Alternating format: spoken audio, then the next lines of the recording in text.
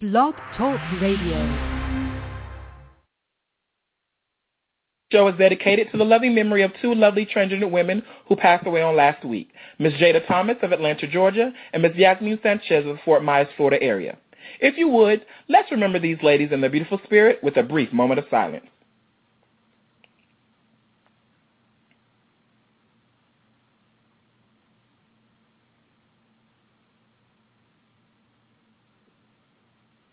Thank you. Welcome, welcome, welcome. Welcome back to the Talk with Micah and Friends. And yes, it is me, Micah. So very glad to have you guys back with me yet again for Season 2 of the Talk with Micah and Friends. I want you all to remember that you can subscribe to the show via iTunes through the Purple Podcast app on your iPhone, or you also may access it through iTunes or iTunes Library on your computers. It's totally free, and with having access, you're going to be able to listen to all previous shows dating back to December 2013.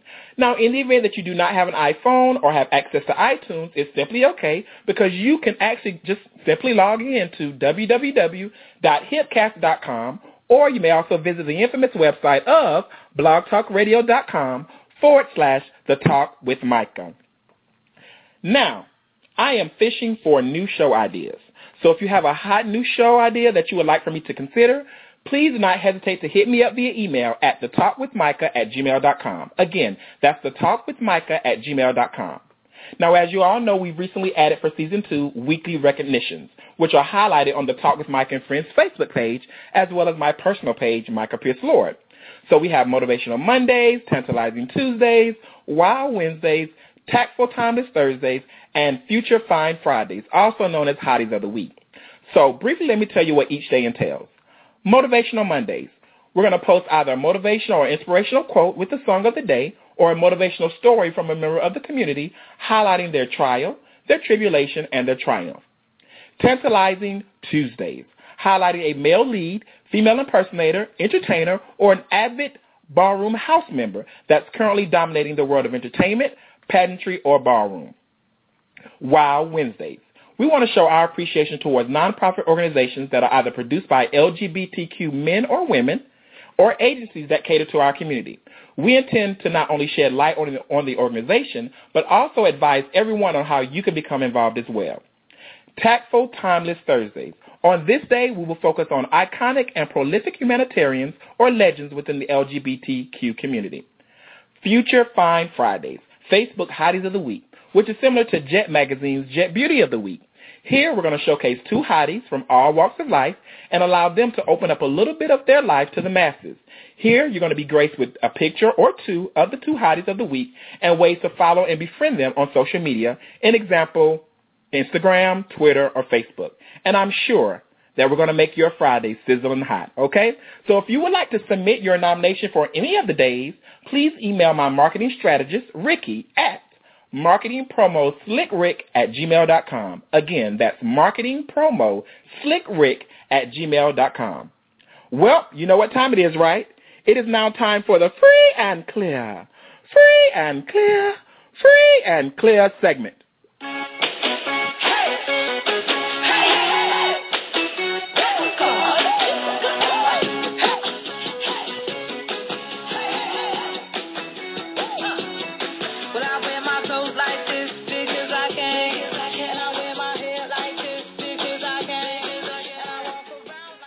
Congratulations goes out to Nicole Love Dupree on winning Miss Duval 2014.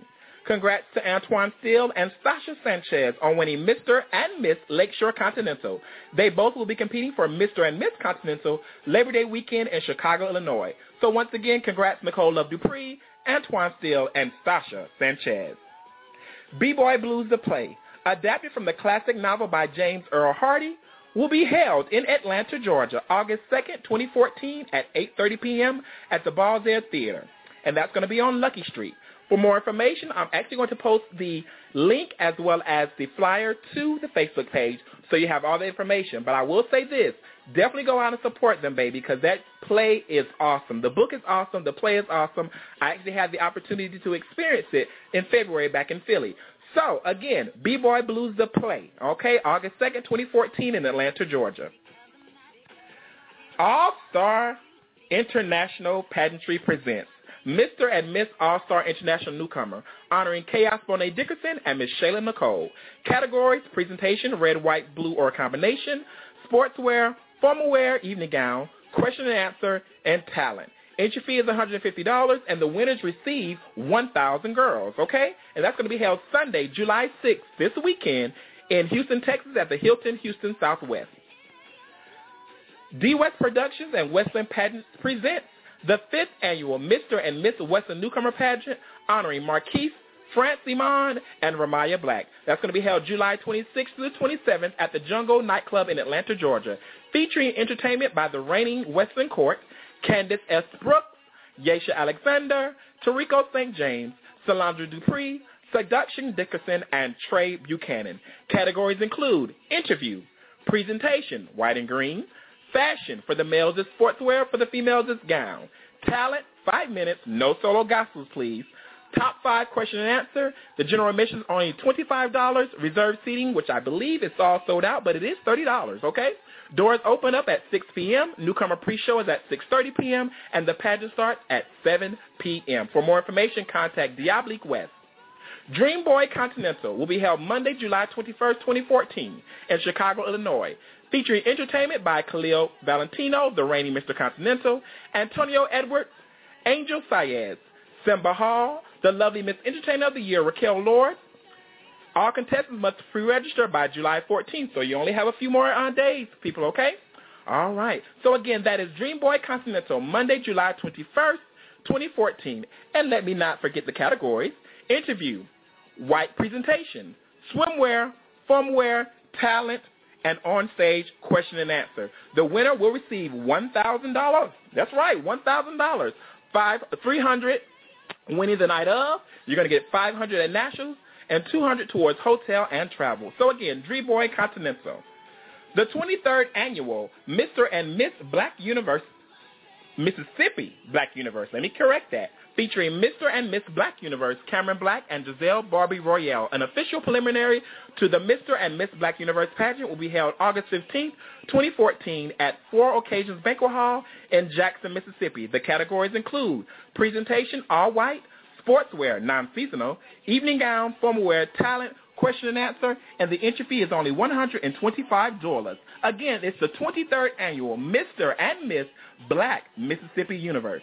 Well, that's it for the Free and Clear segment. If you have any announcements that you would like aired during the Free and Clear segment, please go ahead and shoot me an email, shoot me your flyer and your announcement to thetalkwithmicah@gmail.com. Again, thetalkwithmicah@gmail.com.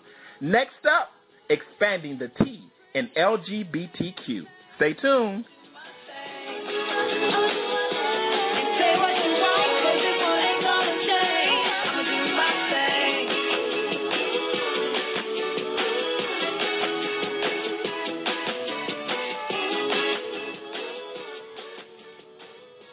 In America, no one needs to die of AIDS, yet still too many of our brothers are dying. Because of stigma and fear. We need to speak up with our partners, our families, and our friends. About how HIV and AIDS is a real issue in our community. I'm Jussie Smollett. I'm Blake Youngfountain. I'm Anthony Burrell. We are greater than AIDS. Join the movement at greaterthan.org. Welcome back to the Talk with Micah and Friends, and if you are just joining us, you actually have joined in at the best time. In January of this year, I actually had an in-depth conversation with 6 trans women, and the show was entitled Raw UnCut, the T edition. And in that particular episode, I wanted to bring 6 transgender women together to discuss different issues and their topics surrounding transgendered women. While there were great debates and a few aha moments, I knew that I wanted to continue the conversation, but not with the same guests, but other trans women. So with me today are 5 lovely trans women who agreed to sit down so we can expand a little more on the T that rests within the term LGBTQ. So let's welcome from Jackson, Mississippi, Miss Monique Brown. Welcome to the show, Monique. Hi, Micah. Thank you for having me. You're welcome. From Columbia, South Carolina, we have Dorae Ciara Saunders. How are you, Dorae? Hello. Thank you for having me again. Not a problem. From Atlanta, Georgia, we have Ebonee Sherry. How are you, Ebonee? Hello, Micah, and thanks for having me. Not a problem. You're welcome. From Tallahassee, Florida, we have Amiyah Chancellor. How are you, Amiyah? Hey, Micah. Thanks for having me. Not a problem. Thank you also for joining us on your birthday. Happy birthday to you. Thank you. You're welcome. I need you to sound a little more excited. Now, from New Orleans, last but certainly not least, from New Orleans, Louisiana, we have Vanessa Hailey, France. How are you, Vanessa? I'm great. Thanks for having me, Micah. You're welcome. Now, ladies, I want to thank you so very much for being a part of this discussion, and I have hopes that any unanswered questions regarding the trans life are not only answered, but it brings light to a sometimes negative lifestyle. So let's go ahead and start off. As we all know, all of you live your day-to-day lives as trans women. From my many conversations with ladies who I'm very close to, transitioning from living the life of a male to a trans woman has been easy for some, but hard for many. Briefly, I would like each of you to tell me, why did you decide to make the transition, when, meaning maybe what year, and tell me about your family's reaction to your final decision of transitioning. So I'll repeat that because it was a little long. Just the question part, though. I want each of you to tell me, why did you decide to make the transition, when did you decide, and tell me about your family's reaction to your final decision of transitioning. And I want to start off with Monique, and then Ebonee, and then we're going to go to Dorae, Amiyah, and Vanessa. So Monique, and then Ebonee. Okay. Well, let me just start off by saying, with me, it wasn't really a decision. It was basically, it's like I just grew into it. I think where the deciding factor played a part is when I just decided to make the outside match the inside. I have always felt like a woman. Okay. Growing up, I felt like a girl. I always identified with feminine things. So basically, it's like I just grew into my womanhood. It's like I just basically morphed into looking like a woman, but I always had thought and felt like one. So I didn't really just decide, but the first time I'll say I began to make the outside match the inside was my senior year in high school. I was about 17 years old, and it was difficult for my family to accept because I'm from the South and I come from a Christian family. My father is a minister, my grandmother is a minister, so of course I dealt with a lot of scrutiny, but I can say that it has been a long journey, and now they finally have accepted it, and we're all happy with it now. Good. I'm so glad to hear that. Well, thank you so very much, Monique. And Ebonee, what about you? I started when I was 13 years old. I would be lying if I say I started with the hopes of being a transgendered woman, because at that age I didn't know what transgender was, and all of the technology and the modern terms to describe the women we are today were not relevant and existing to the magnitude it is now. I was just living my life being more comfortable in the female persona and image and the person that I was, that my goal was to make my outside match the way I felt on the inside. And upon that, it grew into this thing which is called, to me, being found later on that I was being a transgendered woman. But at the time, it was either that or it was a life or death situation. I had to do was closer to me living life that was a truth for me, or I had to live somebody else's lie and kill myself. So it was a life or death situation for me. As far as how did my family receive it? My family was accepting. Sometimes I think the extent of which we do things sometimes can kind of startle a person. But as far as me making the decision to live my life, they were not. But the levels of evolution that I evolve into as I mature and navigate through life, I never cease to get that aha moment from my family. They never cease to be amazed by the evolution. So that's a constant thing. As you grow, your family grows to other levels of expectations and acceptance for you. Most definitely. Okay. Thank you so very much, Ebonee. And Dorae, you are next. For me, coming from the South, I'm very much a Bible Belt. I'm in a very racist area. Yes, you are. We don't keep getting into that. That's a horse of another color. But long story short, I've always been very feminine, a very effeminate boy, and I was very androgynous, and I just knew that something was not quite, as the two other ladies said, the two needed to match because I felt mismatched. But also because my mother was very strong about my education. As I grew up, I realized the two most powerful people in the world was a white man and a black woman. That's what rules our country. And then to this day, that is still very prevalent. I knew that I could never be a white man, but I could be perceived to be a black woman. And people's perception is their reality, regardless of what you think, regardless of how people may feel. If that's what they perceive, that is what they believe. And I knew that if I got as close to what I felt inside, I would be perceived and I would be received as the woman that I am. So that's where I knew the transition had to take place. As far as my family, being an only child, an only grandchild, an only great-grandchild, and an only niece, I was all my family had. They were more afraid of me being killed or ostracized because of my choices, but they stood by me. My mother stood by me to the point of going with me to have my breast implants put in. And with having that kind of love and acceptance, maybe that's why sometimes I may come across as arrogant or mean-spirited, but it's not that. I come from a family of love and acceptance, so people's acceptance is not so much as my concern because I have it from my family. So that's it for me. All right. Thank you, Dorae. And I'm from South Carolina, so I can relate to the whole racist part. But we'll talk about that another time. Amiyah. Amiyah, what about you? I won't say that I exactly chose this. I feel like I was born this way. I knew that there was something different inside of me ever since I was young. I just didn't know how to identify with it. I didn't have any, gay relatives or transgender relatives in my family, so my only resource was the Internet at the time. So I would just do a lot of researching, just trying to figure out who I was because I didn't have anybody else to go to. That was early as me being 14. I began my transition at 21. This was, later on after I had moved from home and went off to college. And I came out to my mom at 14, and I told her that there was something different about me. I wasn't sure what was going on, but, I knew that I liked men and whatnot. And I eventually told her that I felt like I should have been a woman.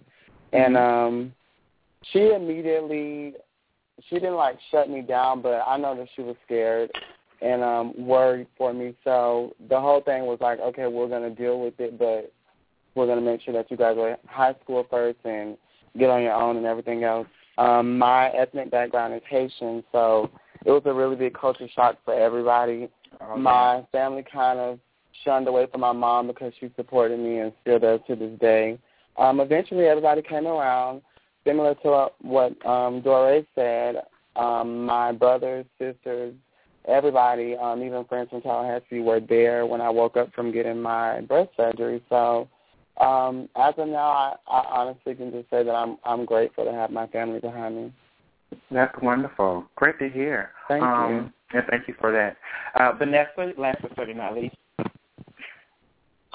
I think for me, I grew up in a time, I'm an 80s baby, so I grew up in a time where Michael Jackson and Boy George and, kind of the androgynous male was always in the forefront for me. So I can't say that I necessarily felt like I wanted to be a woman early on. I think I just felt like there was something different about me. So initially I started my transition when I ran away from home because I started to get accused of being gay. And being from a Catholic and Pentecostal background, my parents divorced early on, so my mom was just very, I think like Dorae, one of the other guests said that, I don't know if it was Dorae or one of the other guests said that her opinion on it wasn't that she was for or against it. She was afraid for my well-being and for my safety. And because I'm her child, she didn't want me to be in a position where I would be picked on or ridiculed or harassed or even harmed because of the decisions that I wanted to make. And being a biracial child, I always was a little bit more feminine looking. I didn't look like the other kids.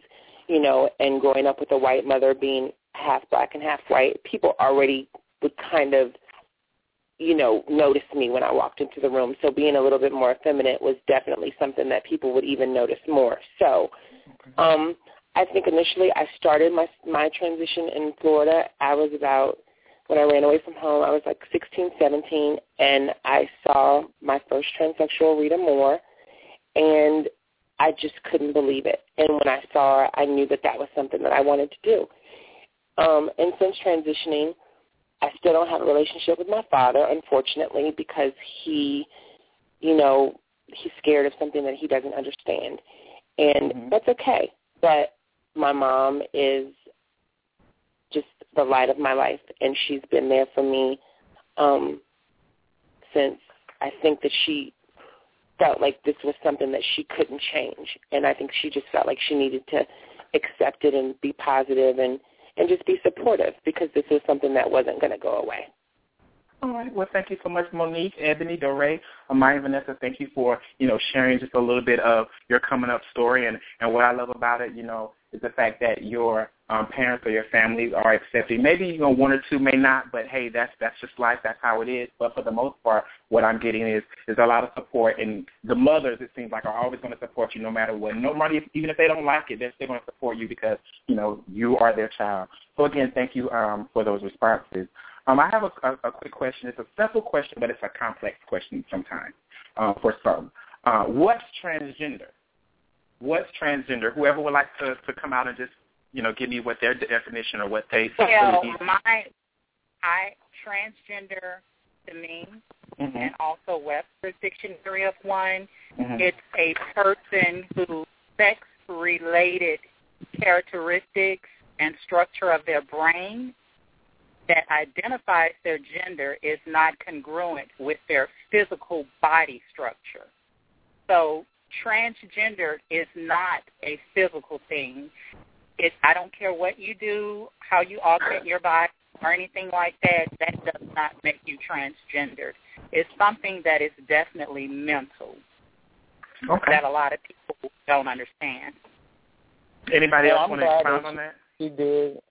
I'm glad that she did mention that, because a lot of, no offense to anybody, but people feel like, once they put on hair or, change their wardrobe or their voice, that, they automatically identify with the transgender community, and that's definitely not the case. It most definitely is something that's mental and psychological. Like, this goes way beyond the hair and the breasts and the surgeries. Like, it's something deep-rooted inside of you, and a lot of people have that misconstrued. Like, they'll call, guys who get up and drag every now and then, oh, she's a tranny or transgender, when that's really a big difference. It actually bothers me that people do that. But I would say go ahead, Dorae. No, you go ahead. I'm fine. Oh, no, what I wanted to say was something that, Amiyah just reached on or touched on, and Ebonee can kind of piggyback on it, is that, I went up to the 13th annual Trans Health Conference in Philadelphia a few weeks back, and what I noticed, walking among the hallways and things, and I went to support Ebonee and her seminar of what she had there, but I saw that there were a lot of people who did not look like what I was used to seeing, living in Atlanta, and of course even transitioning up here, and I had this conversation with a friend later on, but I realized that, transgender is not the physical, and after doing my research, and of course also what Monique touched on, is that it's really what they feel on the inside in a mental thing. And basically, the definition, it basically kind of states exactly what Amiyah as well as Monique was saying, was basically denoting or relating to a person whose self-identity does not conform unambiguously to conventional notions of male or female gender. So what I want people to realize is that, as Monique and as Amiyah touched on, is that it's not just the physical. It's not the hair, the makeup, the lashes, and all of that. It's really a mental thing. And Ebonee, do you want to touch on or piggyback on just basically what you encountered when you went to the trans? That was a very enlightening experience for me, and I suggest that anyone that's living and navigating through life in trans experience, that you experience that the camaraderie and the unity that exists that weekend and all weekends with situations, with workshops and seminars of that case, because it's a cultural rebuilding that we need to unify and unite us in ways that empower us to go outside of our minds and our norms and represent us on another level. It taught me a lot. Of course, Micah, it was a shock because at that conference there is a such thing. Sex and gender are two different things. You know, sex refers to the biological and psychological characteristics. The gender refers to the behavioral roles that are imputed upon us by society and the expectations that people have because you are male or female. Gender and sexuality are two different things. Going to the conference, I also became aware that transgender women I met some transgender women at the conference that were lesbian. I met some transgender women that were heterosexual. I met some that were even gay, that transgender was the woman that they were, and their sexual acts didn't have anything to do with them being a woman. And that's the biggest misconception that exists within our society, period. People confuse sexuality and gender, and there's a difference between the two. Wow, that's an eye-opener. Thank you, Ebonee, for sharing that.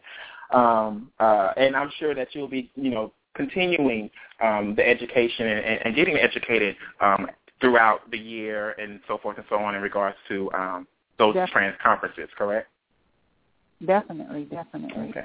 Thank you so much. Okay, so let's move on. I was just a simple question. I think we kind of really got down to what it is. So many things plague our community on a daily basis, and it seems like we are under attack. But not only our community, but so many things have happened within the trans community as well. And I want to sit and just talk a little bit about the challenges of living a transgendered life. Okay, what I first want to start off with is, and whoever wants to tackle it first, it's fine. I want to start with escorting and prostitution. Why do you feel so many? Why do you feel so many of the trans women feel that it's necessary to resort to selling their bodies for survival versus getting a job, going to school, and making things happen the legit way? Please. Can I start on this one? Okay. This is what we're going to do. We're going to let Dorae, and then we're going to go to Vanessa. But go ahead, Dorae. Well, for me, I'm 43 years old. I don't know how old my other sisters are, but from my early childhood, I only grew up with prostitutes and drug addicts. That was what was surrounded by me. And they were drag queens more so than they were transgender. They didn't identify as women, but it was a means of survival because, one, a lot of them dropped out of high school. They did not have an education. They did not have a family supporting them, and it was a means of survival. Now, as I've traveled the country through entertainment and through my job as a makeup artist and a hairstylist, I'm fortunate and I'm blessed. I'm blessed to have a family that told me you could be as gay as you want, or you could become any woman you want to be, but you will get an education and you will become successful. My family was adamant about that. They didn't care what I did. Even if I was digging a ditch, they wanted to make sure that I did something that was of a legal step, that was not illegal or to the point that I wouldn't get arrested for it.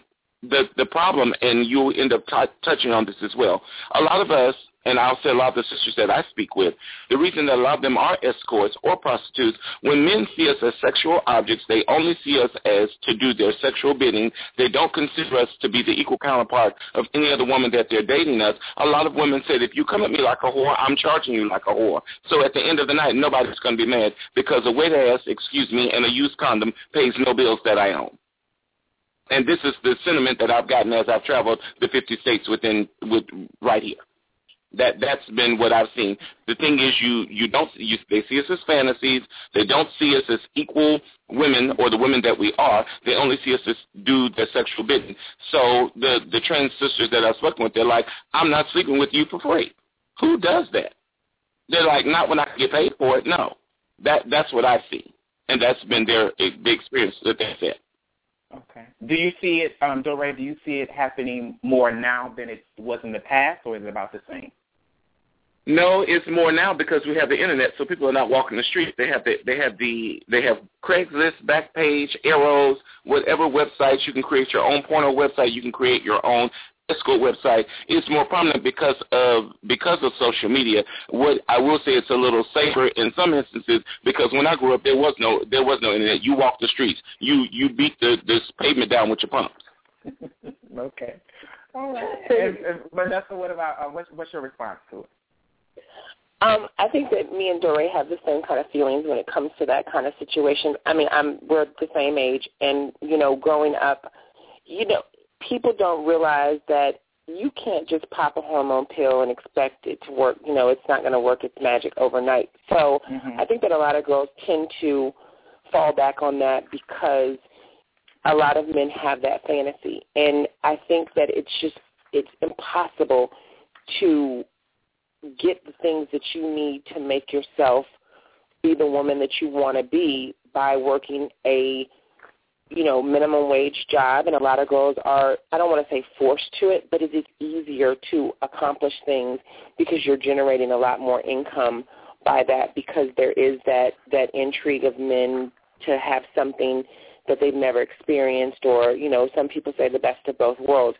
There are some cities where, I came to New Orleans for the major part of my transition, and I think I was blessed to come here and to be allowed to work in a transsexual club where there was a show as well as a place where the trans girls could dance and strip. So we made a lot of money just by, being strippers and doing the shows. And, I mean, Ebonee knows that's how I met Ebonee, walking past the club that I worked at when she was a little girl, and she saw us all standing at the bar with our high heels, 6-inch heels on, and our little bitty dresses.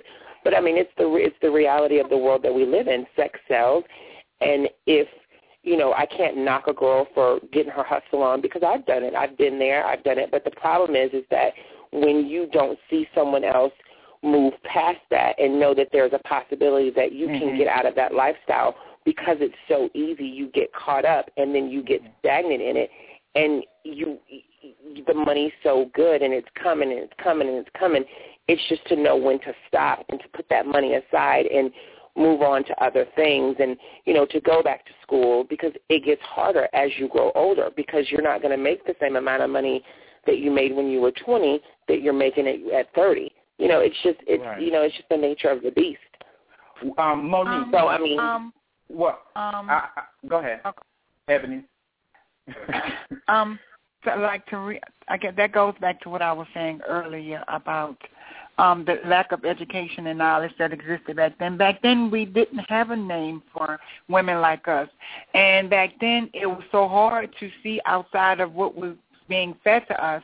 There's two words I like to use: possibility models and role models.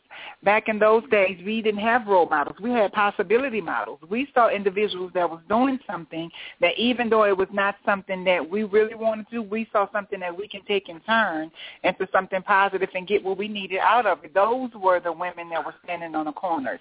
Those were the people that was doing illegal things and escorting or things of that nature. We didn't have the knowledge that's right now available to us as transgendered women. They didn't even view us. They don't even totally view us now as humans. I mean, at the end of the day, our fight is not to be recognized as transgender women. It's to be recognized as being equal. I mean, if you look at the way society is treating us, if one of us is murdered, they're immediately going to misgender us. They're going to mispronoun us.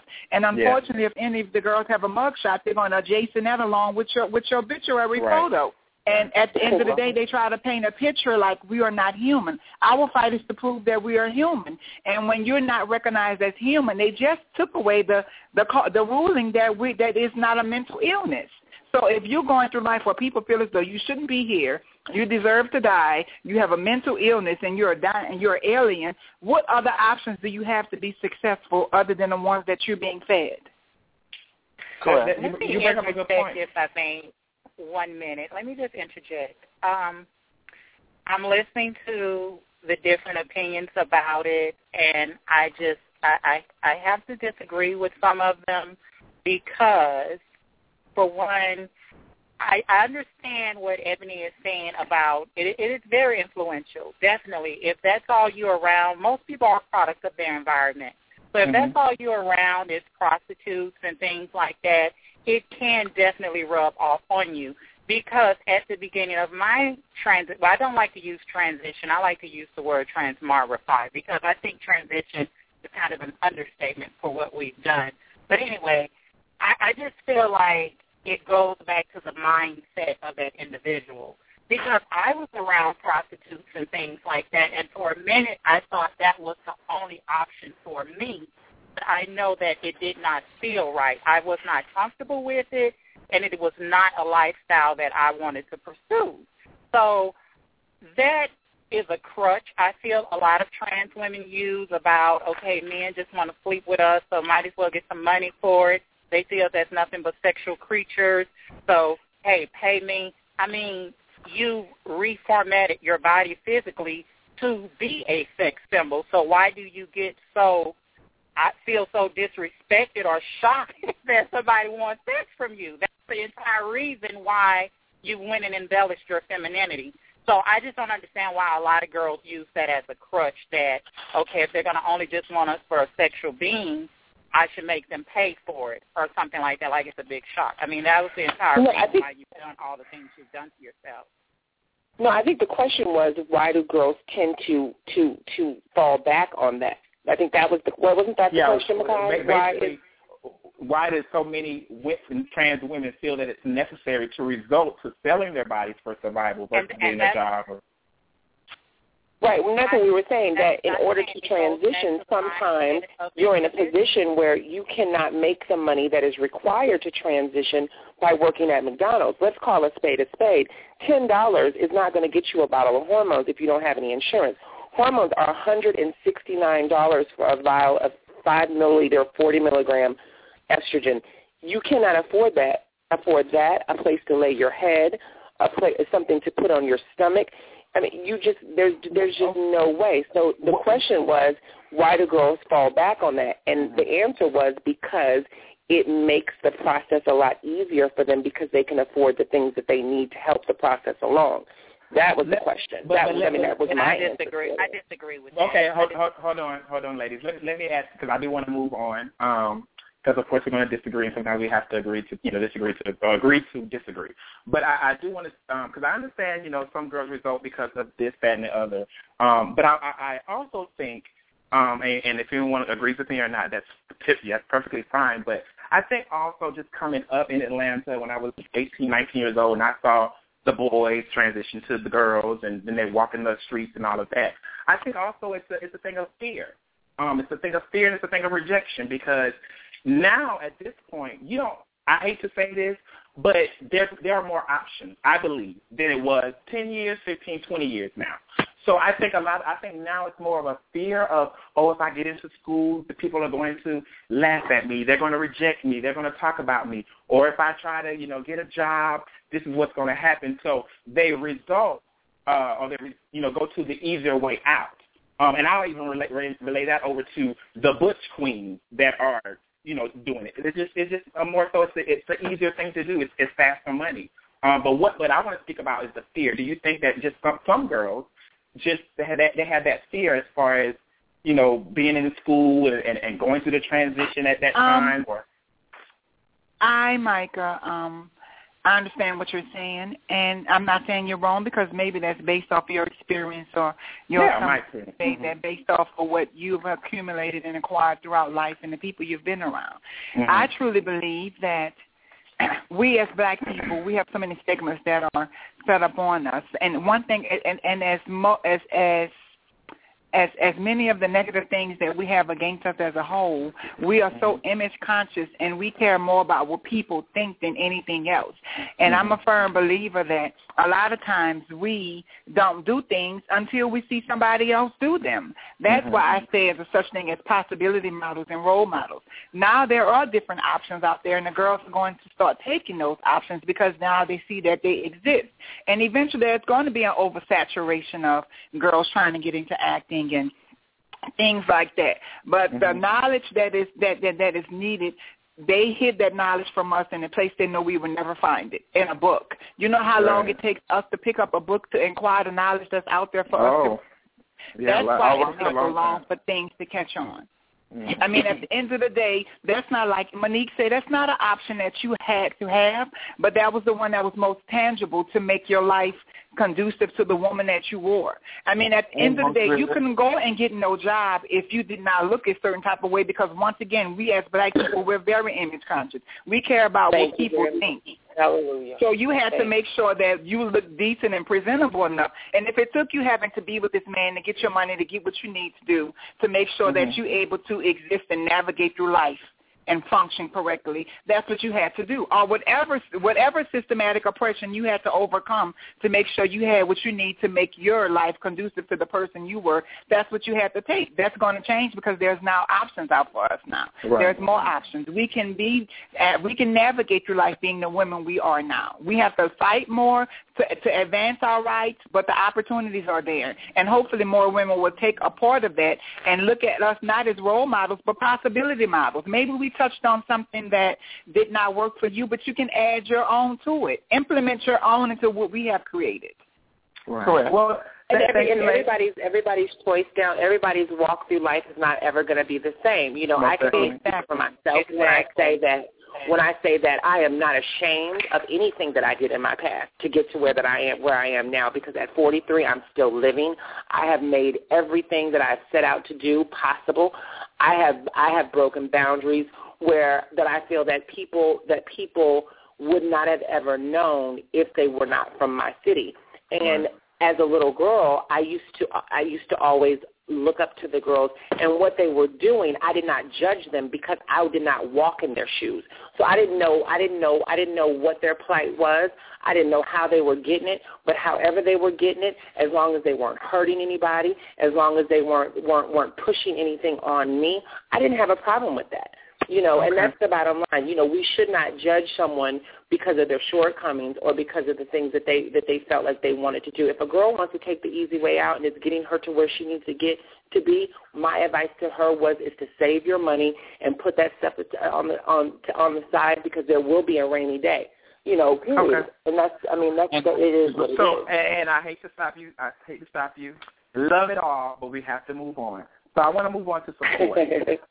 Do you honestly feel that you receive support from your fellow trans sisters, or do you feel it's every woman for themselves? And, you know, if you agree with the latter in regards to every woman for themselves, let us know what you are doing as an individual to make sure there's unity and support amongst the trans community. So, again, do you honestly feel that you receive support from your fellow sisters? And if not, you know, what are you doing to make sure that there is unity and support among the trans community? I think it's cliquish, Micah. It depends on from city to city that you go to that I've seen it. And I can only speak from the entertainment sector because I'm not in every one city on a daily basis unless I'm going for makeup training or something. But I've noticed from city to city, certain girls rule the city. There are certain girls that are in charge, or not necessarily in charge, but those are the madames or the grand dames of the city. I do believe if they don't deem you a part of their social circles, that sometimes it is every girl for themselves. But the unity that I'm noticing is, I see it more so with the girls that are not necessarily in the spotlight, the girls that aren't in the light. I've noticed that they tend to have more of a unified circle. The place that I'm going to tell you, I went and I saw a unity, I don't know if it's unity or hospitality. I could be misjudging, but I went to New Orleans for Diamond of the South, and I competed for that. And out of all the places that I've been in my life, I have never felt such a sense of unity and a sense of camaraderie, though, and not necessarily from the contestants, but from the other trans women in the city, from the other gay men of the city. There was a unity and a welcoming spirit that I have never felt anywhere in my life. I don't know what's in that water down in New Orleans, but those are some of the nicest people I've met. Now, Dorae, thank you, Dorae. But Dorae, I want to ask you though. You know, what are you doing as an individual yourself to make sure that there is unity and support? Walking into a room, making sure that I say hello to everyone, making sure that I'm approachable, that I don't turn my nose up at people, that I try not to prejudge because I don't know you from a can of paint. I can only take you from the way that you present yourself to me. But just the general rule that I'm sure every Everybody's parents taught them. When you walk into a room, you say hello to everyone. That opens up a forum for a sense of gravitating towards whoever your spirit leads you to. We all know that we're not going to like everyone we meet, and that's just life. But you will respect everyone that you come in contact with, only because if you would avoid hitting a four-legged dog on the street, how do you not respect a human being that you come across every day? I don't have to like you to respect you. And as far as the unity comes with, again, kindred spirits. You're going to gravitate toward people you have a kindred spirit with. It's not going to be everyone, but a unified front, as in it goes back with, for me, respect. I don't have to like this chick to respect this chick. And the fact that she has been through some of what I've gone through, as the ladies have said, none of our struggles are the same. We all have different journeys. But at the end of the day, our struggle is the fact that we are transgender women and we're making our way through the treks. That alone, to me, should unify anyone. So it starts with a simple hello. All right. Thank you so much. Go ahead. Well, go ahead. What were you saying? Go ahead, Amiyah. Go ahead. Well, Dorae is absolutely right. But unfortunately, in this day and age, I don't know how it is with the more mature women, trans women, but I've noticed that a lot of girls are just unfortunately shady. Back then I didn't know exactly why, but I feel a lot of it comes from them being uncomfortable with themselves or either being threatened by another woman. Like you guys said before, it should just be unity. When I began my transition and I reached out to certain girls, like, it was obvious shade, especially when I started coming into, my own form and my transition. And it's like once I kind of got over that hill, those same girls that shaded me were like, oh, sis, and, it was very high schoolish and whatnot. But what I did to change that, because, like I said, I didn't get that when I was transitioning, I always said that when I did reach that point, which I feel like we never will, you're constantly growing as a woman, but when I reached that point, I would always just lend a helping hand to any girl that I come across. I feel like when I see other girls beginning their transitions or other girls that aren't as pretty as some of the other popular girls are or don't have that social status, I always check myself and remind myself that I was that same girl a couple of years ago.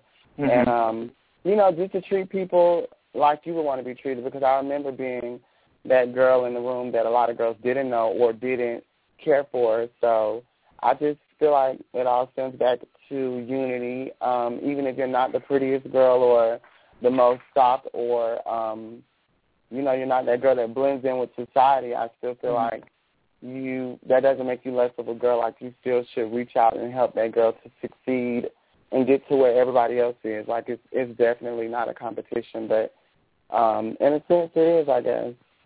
Okay. Does anyone else want to speak on support before I move on? I would. Go ahead. Unity does exist for me. It was other transgendered women like myself that taught me how to appreciate and how to manifest and grow into the woman that I am.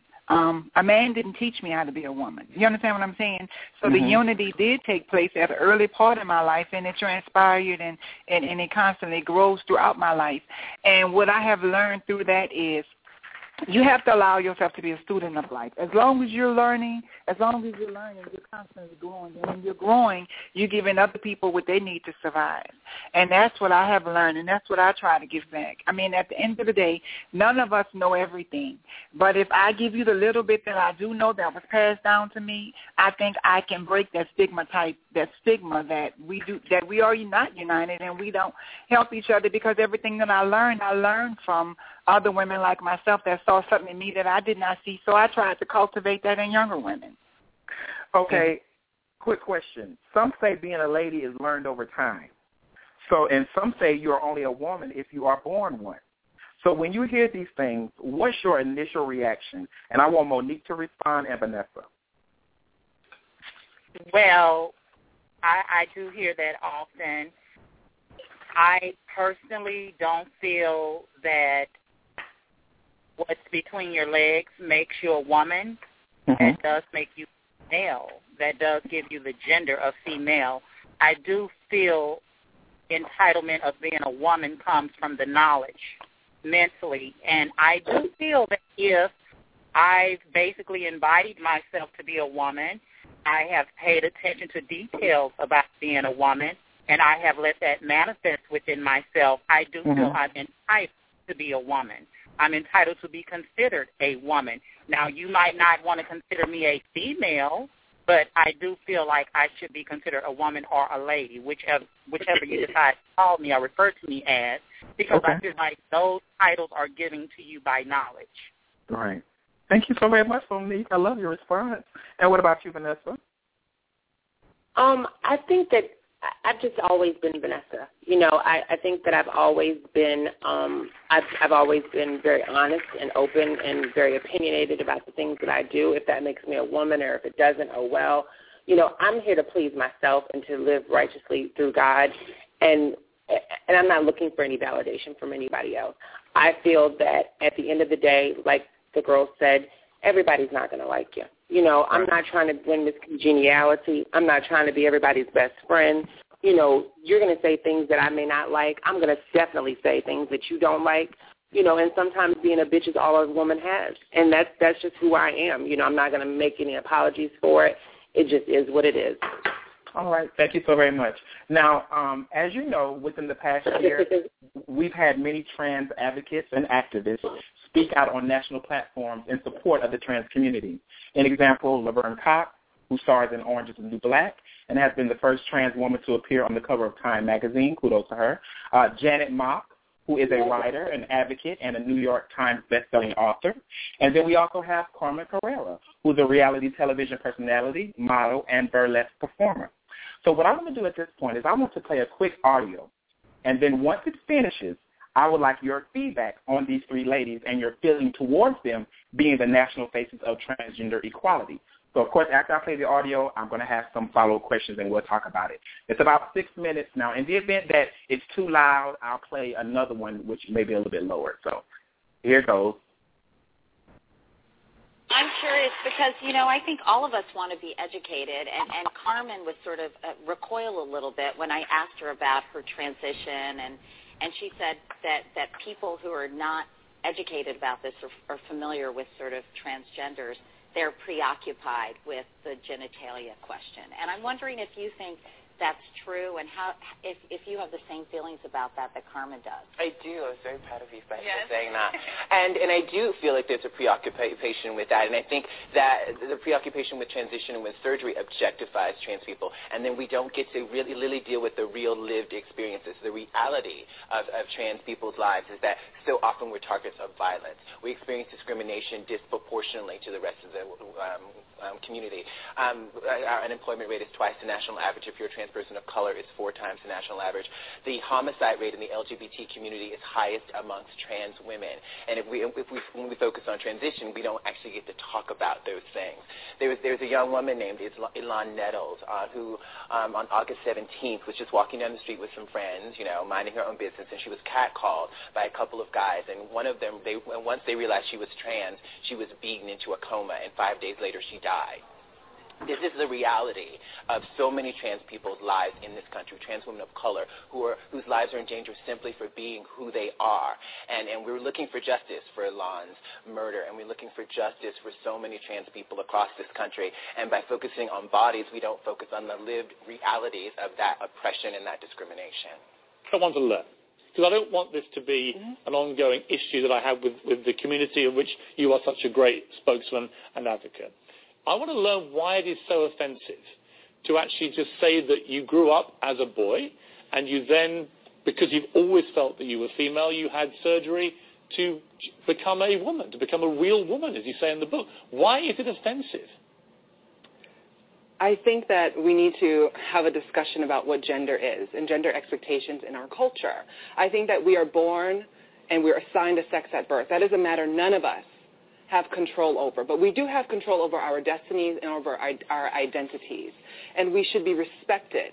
It's not about the past. It's not about what surgeries I may or may not have had. It's not about how I disclose my gender to people. It's about who I am right now. I'm Janet Mock. I'm author of Redefining Realness, and I'm a fierce trans advocate. And I will continue to be exactly that. That's what I was on this show to do. If I spoke out every single time that someone said, called me out of my name or labeled me as something that I'm not, I would not have time to advocate for the fierce and urgent issues in my community, issues of poverty and joblessness, of a lack of health care, of violence, verbal and physical violence against trans women. How does it help you, Janet, that somebody like me, who has been such an open supporter of the community that you represent so well and so publicly, that you target me for what you knew would be a load of abuse that then followed? You did. The tweets last night ignited a firestorm of abuse and vilification my way because you said I had sensationalized your story. I was not formally a man. I wasn't formally a boy. It was another tweet you said. All this kind of rhetoric that you produced. And yet, but Janet, they were important tweets to me and important tweets to And I did not tweet them at you. I tweeted them at the framework of your show and how they were packaging this story that we did. Our exchange was completely fine. But when you package something with the headline, until 18 was a boy, and also say formerly a man, when in talking about my beloved, the love of my life, and our interaction together, that is false advertising, and that is infotainment, because I understand as someone who worked in media, who worked at People magazine, who worked as an editor, I understand that sensationalizing our story entices people to look in. But I hope that the best thing that we can get out of it is to be a learning and teaching moment for all of us. Janet. Is biological women who exclude trans women from hanging out because of our transgender situation. I'm not leaving you out. So I want to get late. Chanel here is my friend. I'm staying with her. And I asked her, hey, Chanel, can I go out with you? Because, I want to, go to, a regular, straight club. Maybe I might meet a nice guy. She's going out with, her straight friends. And she usually hangs out with, all the girls from the show or, the gay scene here in Los Angeles. So I'm like, let's do something normal. Because when I go to the club, it's always, Carmen Carrera's here, and I can never, hang out and just meet someone, whatever, that doesn't know who I am, whatever. And she's like, oh, it's a straight night tonight, so I'm sorry, Carmen, I can't go out with you. How rude. I didn't know that my own friend would, completely say that I cannot hang out with her because, of whatever. And I would just like to add that when I go out to straight clubs or whatever, regular clubs, nobody knows, okay, my business. I don't wear I'm a trans, T-shirt, you know what I mean? Because honestly, it's a question of safety these days with all these weirdos, and these losers out there who want to discriminate against trans women. So I make sure that I'm very, try not to be the center of attention. I don't go for that, whatever. Let's talk about Laverne's comment, okay, in reference to genitalia and the focus on the transition and not about what trans women face in relation to the unemployment rate, the violent attacks, and the blatant discrimination towards trans women, and especially those of color. So who would like to briefly just talk about those points of interest before I move to Janet and Carmen? I would for the discrimination part. Okay. Like I said, I'm from South Carolina. I transitioned or I changed my name legally at a very early age. I did this because I was undergoing hormone therapy, and I worked in a hair salon, and this particular salon, I worked for a chain. I won't name them, but I worked in a chain, and I had a very homophobic manager. I looked female attire. I was undergoing my hormone therapy. I was going to my endocrinologist, going to my therapist, doing all of this, and I applied for the legal name change, and I brought the legal documentation to work to let them know, I am undergoing, gender reassignment or undergoing, a transition, and my new name will reflect my new gender or whatever. I had to have a meeting with my company, with the heads of the company. I had to bring my lawyers in, and basically I'm saying all that to say this. We do go through discrimination, but a lot of this, if we don't take the right steps to go through the proper channels of, getting your name legally changed, going to seeing the therapist, going to your endocrinologist, so that you have legal documentation, medical documentation. A lot of times you are going to be discriminated. You would be discriminated against, at least back in the early 90s, because, like I said, this happened to me between 91 and, say, 94, when, like I said, now we made leaps, bounds, and strides, and we still have much more to go. My only thing that I can speak of as far as the discrimination, I did go through it, and had I not had the right legal documentation and medical records supporting me, they were going to fire me. They were going to put me out, and I was their top stylist at the time. And the only thing that saved them was a lawsuit, because I told them, if you do, based on everything that I'm doing, and I had to go through the company bylaws, I will sue the brakes off of you. Have you ever? I believe. Go ahead, Ebonee. I'm sorry. Go ahead. I believe discrimination does exist, and the bigger picture of it is it has a lot to do with all those issues that you spoke of. But at the end of the day, it does not matter. It does not matter how qualified you are, how educated you are, how beautiful you are.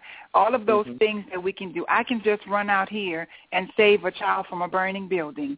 And if they interview me and a piece of me is identified as something outside of what they expect or what's not expected to come from me, all of my accomplishments are going to be summed up to be what's between my legs. That's going to be the object of conversation. And I think that is discrimination that is most hurtful toward the building of trans women in their lives with moving forward and navigating through life.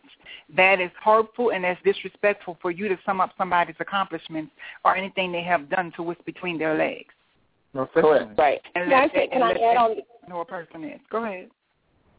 This. I've just been going through this recently. I graduated from nursing school in 2006. At the time that I graduated, I was a spokesmodel here in New Orleans for Job One, which is an initiative to get people back into the workforce by offering them education through scholarship and all of that. So I had done all that prior to my surgery, my SRS. Recently, when I had my SRS in 2011, I had been working for the same nursing facility for, at that time, 4 years. And once I had my SRS and I came back and my name changed and all of the things had started taking place and everything started rolling, the ball started rolling where I changed my first name from Loic to Vanessa, I started to get a lot of flack from it, from staff and, just from, people at the workplace. Now, mind you, I had already been working there for 5.5 years, so these people were once my friends. They had come to see me at pageants. I really considered them to almost be family because when you're working with somebody for 5.5 years and sometimes 16-hour shifts, you start to become a part of their world and they become a part of yours. The tragedy of it all is that this isn't something that you would think that went on in the 90s or the 80s or the, whatever. It's still going on to this day.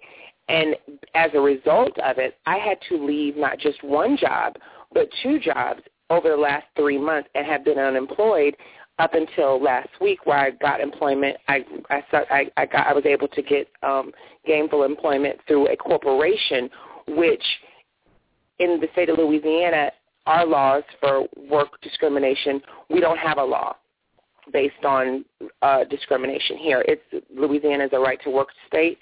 So they really have, if they feel like they want to come in tomorrow and say, basically give you hell at work and make you feel like you're less than, you really have no legal standpoint or any legal grounds to sue them because there's no law in place in the state of Louisiana that protects you from that kind of workplace discrimination. And as sad as it is so true that I went as far as doing a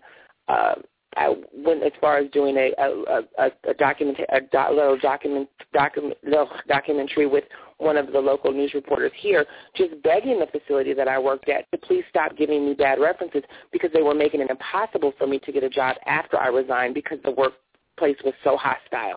So, no matter you could finish school and be valedictorian of your class. At the end of the day, they still view you as a transsexual. They still view you as something different from them. And like I said, in order for us to be seen as equal, people are afraid of what they don't know.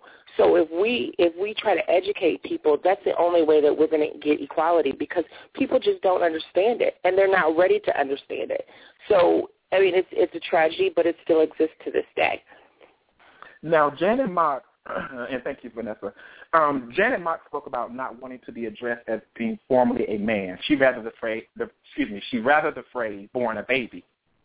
Now, does that offend you when those who aren't knowledgeable of what a trans woman is speak to the fact that you aren't biologically a woman and must reference the fact that you were at one point living? It does. Okay. Go ahead. Because at the end of the day, there's a level of growth that takes place between a male. You can be born male but never mature and develop into a man. A man is determined by the role that he plays in his life, the responsibility that he takes in his life, and the way he impact and treat others through his life. I was born male, but I never matured to that level of growth that takes place between a male and a boy. There's a big difference. Yeah, I feel the same way. I've never been a boy or a man, so it would it would just be asinine to even say that about me, because, like I said earlier, yes, maybe I was born male, but I never was born a boy or a man, because I think those titles are gained from knowledge. So I've never lived a lifestyle of a man or a boy, or knowing how to basically maneuver in life as either one of those. So it's stupid to even refer to me as that. Okay. Now, Amiyah, I want you to speak on it, because, you started your transition around 2021. So, I'm sure that, so speak on that. Does it offend you? Or honestly, it doesn't offend me, and then again it does. Granted, I was born a male. Of course, my mom did name me Fabian. I was her son at that moment. But until I came into my own and started to realize who I was as a person, I really didn't know what to identify. Then I just knew that I was different, like I had stated before. But it doesn't offend me. I was born a male, and I just always tell people that I transitioned into a beautiful woman. I was never a man or, a young male, because I never experienced life as a man or, an adult man. Even when I was in high school and, I was going through my things or whatever mentally, I knew, what time it was, but I didn't exactly identify with the woman or as a male. I just knew that there was just something different about me. But it doesn't offend me. I feel like, somebody knowing that I was born a male doesn't change the fact that I'm a woman today. Like, it has nothing to do with that. I don't, like, everybody knows I post pictures on Facebook, like, what is it, the Transition Tuesdays or whatever it is. I don't mind showing people my pictures of me as a young boy or whatnot. That doesn't defer who I am today. Like, I'm still a woman. Yes, you may know that I was, a little boy back then, but I'm not offended by it. I feel like it's all a mental thing. It's not about what they know, but it's about what I know and what I educate them to know after they, found out that I was born a male. And that's kind of like how I see it. Thank you, Amiyah. Now, Monique, Ebonee, and Vanessa, I'm just going to, because I'm glad Amiyah said that, so I want to ask this question. Because I have noticed that, some ladies do not like to have pictures, of them from their childhood resurface because of various reasons. So, Monique, Ebonee, and Vanessa, is that something that you just choose to keep private, and if so, why? Well, unfortunately, all of mine was destroyed with the hurricane. So if I wanted to, they were not able to be published. Okay. Monique? My standpoint. Well, what I was saying or getting ready to say, I feel it basically regresses your accomplishment. If this what we strive to do, and that's why I said earlier I consider it transmogrified, because that's when you transform magically and surprisingly. So I hold what I've done in such high regard, where it's almost, I like to compare it to building an empire. There's so much wealth with myself now. Why should I constantly remind individuals that I have basically struggled to come from? So I think it's really crazy when I see girls do that, because why did you go through what you went through if you want to keep reminding, hey, look, I don't choose to do things like that. I really don't. That's understandable, and I can respect your decision. I'm partially with you when it does come to that, but I also look at it as like you did say before, it is an accomplishment for myself because I'm proud of who I am. But I also use it as a reminder to show where I've come from. Yes, I did have a past of me being a young male. Yes, I did go through certain things that I wouldn't wish on anybody else, but look where I am today. I also look at it as a blueprint, as a sense, or as a sense of hope for those who are going through the transition and don't exactly know what to look forward to. I kind of use that as a way of saying, well, I did come from this, I went through that, and I did get here. It does get better after all of that. So I can kind of understand, why would you want to keep reliving that? But then again, I also have a different motive behind as to what I do it for. Right. Totally right. Okay. And growing up, I didn't see that. Okay. Vanessa, and then we'll move on. Yeah. Personally, I don't have a problem. I mean, I honestly, truthfully don't have a problem with people knowing that I used to be of male gender. I mean, I think that it's, like Amiyah said, it's about your testimony. I don't think that the woman that I am today would not be the woman that I am if it were not for the challenges that I faced growing into this woman. And I think that sometimes people, they tend to forget about or want to distance themselves from where they come from. But that's all of that's your makeup. That's your journey. And to deny your journey, I just think sometimes, for me, I chose not to deny it because I think that's being selfish. And I have pictures of myself, maybe one picture of myself on my Facebook page when I was a little boy, but, it's only because I don't have any other pictures. And it's not something that, I'm ashamed of. It's just something that I don't have very many pictures of it, of me as a child. So, no, I don't have a problem. And just a quick mention to back that, I also feel like when you do try to shun that or hide, not because that's what you're doing, but try to hide who you were in the past, you know how society already is and they're already against us. Sometimes they like to take that and use that against you when they see that that's something that you're trying to hide or you're trying to distance yourself from. Nobody can never use that's why you should not supply them with ammunition to use that against you. I mean, right, but it's not ammunition towards me because tangible proof of my past will never be acceptable to them. That's just how I feel about that type of thing. And how I'm saying is that with them, no one can never use it as ammunition towards me because before they can put it out, I already have it here. I'm aware of who Fabian is. I love Fabian. Fabian made it possible for Amiyah to be here today, so nobody can never use that against me. I'm aware of that. I'm proud of that person. So them using that is kind of okay, what else is new? I advertise this all the time. It's no big secret. So I kind of think it would be more so ammunition towards a trans woman who's not necessarily ashamed but trying to hide that or don't want anybody to know about it. It is what it is. That's who you are, and you should embrace, if somebody's going to embrace Amiyah, you have to embrace Fabian and know where she came from before, All right. I think it's motivation for girls to see you in that aspect, to see you as a youngster and where you've come from. It's motivating because, to me it's motivating, I would think. I don't know about anybody else, but, I think it's just motivating to know where you started and where you are now. And I also think it's coming from too. I just don't include my life as a male to be a part of my journey. I hear a lot of girls saying, oh, that's part of your journey. That's where you started. No, I started when I began to live as Italy. That's when my journey started. My journey did not start when I was born as a male. So I don't implement that phase of my life into my journey as Italy. Well, mine did. I will say this and we can move on. I just truly believe that everybody has their own journey, whatever that journey is.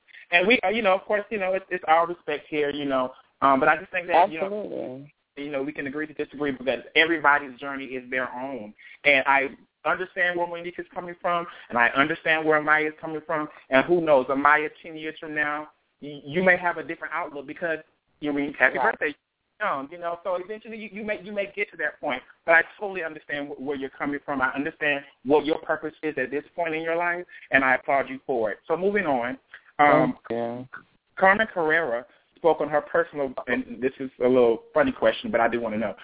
Carmen Carrera spoke on her personal bid about the fact that one of her straight girlfriends made it a point to advise her that a certain club night was deemed straight.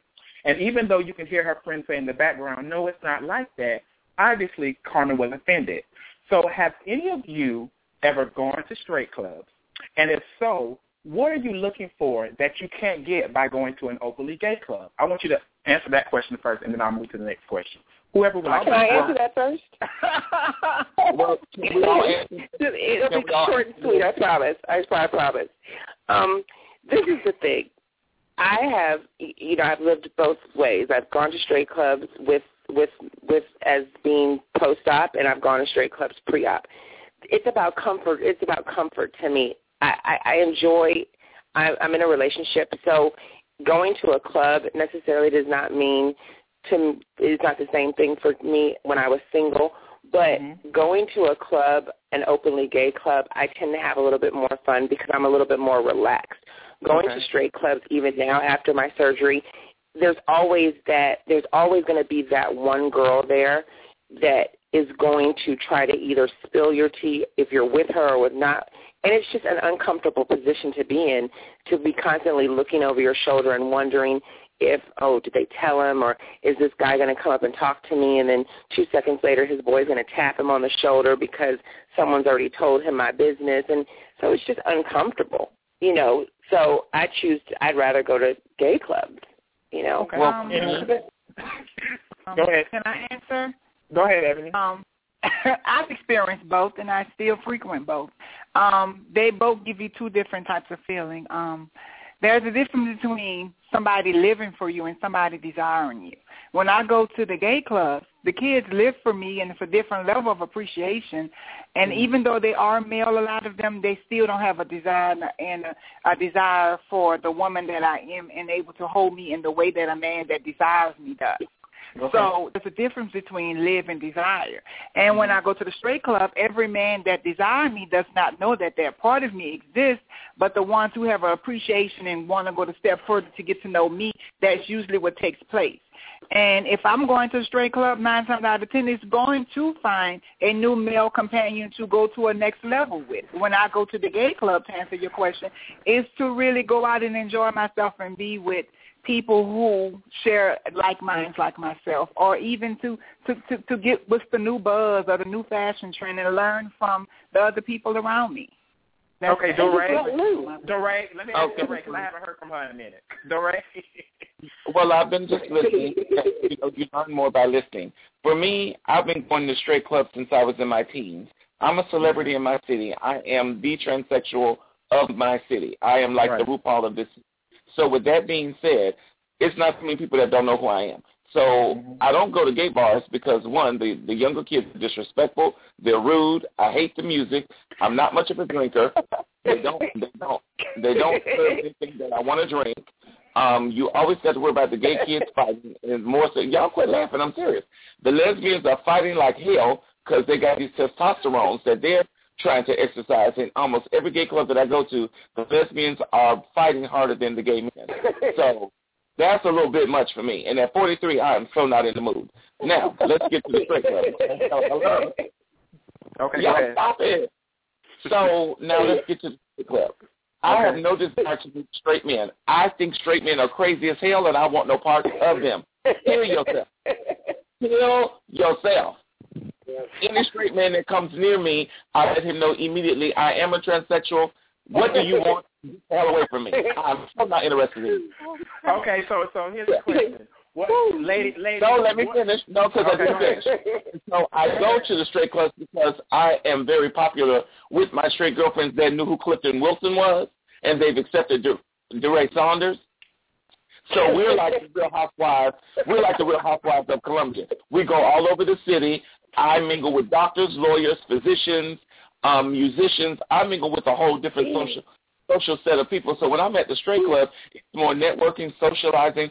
With my friends, the straight clubs play the older R&B music that I grew up to, that I can be in a social setting with. And for those that have a problem with it, that is their issue. It is not my concern. I'm going to reiterate something that the ladies were talking about earlier. I don't care what you call me. It's what I answer to. And at this point in my life, I have nothing to prove, and I owe no one anything. So for me, going to a straight club, it's all about because I'm networking and hanging out with my girlfriends. And by the way, I also hang out with a lot of straight males that are just that, straight males. But I'm not going looking for no companion. Don't want to meet a straight guy. Get away from me. Kill yourself. Okay. All right. So Dorae, can I speak now? Yes, please. Okay. Well, ladies, what are your thoughts on girls who attend straight venues just to continue to test their realness? What do you say to those? What do you think about it? Well, I mean, anyone that knows me personally knows I love to be in a heterosexual atmosphere. I mean, It has nothing to do with I still need validation about a realness or anything like that, because I know what I can do. I know what I cannot do. So I'm not still learning myself. Those girls that are doing that, they are not sure of themselves. Once you learn what you can and cannot do, there's no need to still test the waters and try to figure things out. And I'm at a point in life where I know what I can do. I know myself. So I know my strength, as Whitney Houston said. But I just love being in an atmosphere like straight clubs. Ebonee and I have attended a straight club, so I just love the euphoria of being in that heterosexual atmosphere, because with, being at the gay club, it's like you're constantly under a microscope, and that is uncomfortable for me. Like Vanessa said, she's more comfortable at a gay club. I'm uncomfortable at gay clubs because you're constantly just being looked at, and they're looking at this and they're observing this and that, and it makes me uncomfortable. But when I'm at a straight club, or basically being into that heterosexual atmosphere, you're viewed as equal until they find otherwise. Exactly. What about the women that sock it to each other? So this is me playing devil's advocate to you, Italy. By the way, you're absolutely beautiful. I've known you forever. But my thing is this. If women are under the scrutiny every day, and you know how women sock it to each other every day, reading the girl for not being as lovely or as pretty, or her weave ain't as tight, or her lash ain't as beat, or whatever the case may be, you're no different from them, though you may not feel the scrutiny. Oh, trust me, they are getting you together because they may be jealous of you, not knowing your tea. Not about knowing your team. You're absolutely right. You're absolutely correct about that, because I have experienced those situations where biological females have said negative things concerning my look or things like that. But at the end of the day, it is because of jealousy or hate or something like that. So I really don't pay that any attention. I really don't. Okay. And I think when I said that I like going to homosexual clubs and gay clubs more than I do straight clubs is not because of the fact that I have a more kindred spirits there. I just think that it's more relaxing for me. I have nothing to prove to anybody there. So going to a straight club, it's all about, people are trying to be something a lot of times that they're not. And so I don't want to go into a situation where I'm drinking and having a good time and have to constantly be looking over my shoulder wondering whether or not, did this person say this or did this person say that? Because it is what it is. I mean, that's the reason Vanessa, question. I mean, it's demographics. I mean, Vanessa, you're from New Orleans, and Monique, you're from New Orleans. It's more or less, I'm from New Orleans as well. We didn't have those barriers and those cultural barriers. Like people accepted you us had to that. intertwine. You had to mingle. There was no such thing really as we only had one gay club or two, and the other one was for older people that we didn't identify with at the time. So we had to mingle with the straight community. So we were embraced early in life to go out and get your feels as the woman that you are. There was no in between. When you were feminine, when we were coming up, they immediately reared you into this woman. You was now a female figure. You was now a girl. You know what I'm saying? That's how they received and treated you. Right. You was forced to mingle and intertwine with people that shared different views from you, whether they were straight or not. You still had to coexist with each other and have fun doing it. So that's a level of comfortability for me. I can find comfort in the boat, but like I said, there's a difference between somebody living for me and somebody that has a desire for me. Right. And we, the Blue and the Dito and all the clubs that we used to go to, it wasn't even I don't even think we really thought of it as, oh, well, we're going to go to the gay club or we're going to go to the straight club. We were going where it was hot. Yeah, where it was popping it. We would go to 4 or 5 different straight clubs in a night and then end up at the gay bar. So it wasn't. It's just comfort for me now. I'd rather just go around the, yeah. Okay. Ladies, let me interject so we can move from this. But I do want to ask this question. Do you feel the ladies that we spoke about just briefly, Laverne Cox, Janet Mock, and Carmen Carrera, represent you and the entire trans community? No. So the general consensus is no. Okay. I disagree. Okay, Ebonee, tell us why you disagree, and then we're moving on. I don't need any explanations from the nose. Go ahead. Even though a lot of them does not identify with an image that's being projected or a personal way we identify ourselves image-wise, all of those ladies possess a fire in us to make the world a different place and change for us as trans women. That's why I say each of them take a different path to getting that change and have different views and agenda, but overall the whole purpose is change and advancement for the transgender community. That's why I agree. And I agree. Amen, sister. Okay, so let's see what I want to say. Okay, let me read this real quick because I don't know if I want to say this or not. Okay, here we go. Say it. What are your honest thoughts on women who were once a part of the gay community as trans women? Upon getting the reassignment surgery, they part ways with the community to live the heterosexual lifestyle. Oh, God. That's the new word today. It's called stealth. Okay, women that are stealth. That's the new word they use. Women that go under the radar are individuals in a lifestyle. I learned that at the conference, stealth, ladies and gentlemen. It's when an individual go under the radar to obtain things in life or live a life that they feel as though it's conducive to who they are. It's like they withdraw a part of them to live as someone else or do something that they desire to do. Y'all can answer now. I just want to put that out there. Can I say something about this? Yeah, well, before you do, I want to say the reason why I asked this is because I've noticed in my short time, 14 years of being really involved on the scene, is I've noticed that I've met ladies, and I came up under transgender women when I first came into the gay scene. So I think that's why my passion and why I want to put you guys on the platform so you can put your stuff out there and for the world to know. But what I've noticed is that there are women, trans women, who do not hang in the clubs, have not affiliated with the gays, any of that, and then they start out and they're living that heterosexual lifestyle. I mean, I'm sure it's many of them that walk by me and I don't even know it. I don't even know that they're trans women because they're not in the entertainment, they're not in the clubs, they're not in the scene.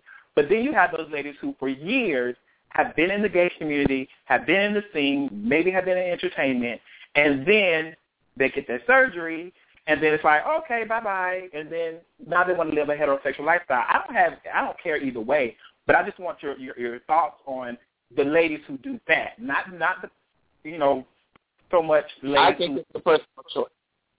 Personal. I think it's a personal choice because again, maybe I'm crazy, but after going through the therapy that I went through with my therapist, like I said, go through all the stuff that you go through.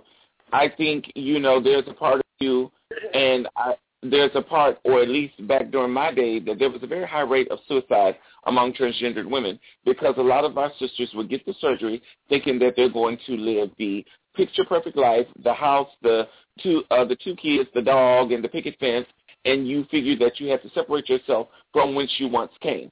I say that is, if that's what you believe and that's how you feel, I don't have a problem with it. I'm not judging. I have no judgment because I have no hell nor heaven to put them in. I just feel that if that's what you feel you need to do to complete your womanness or your transition, then God bless you. I don't have an issue with one way or the other, but I do understand why some would. Right.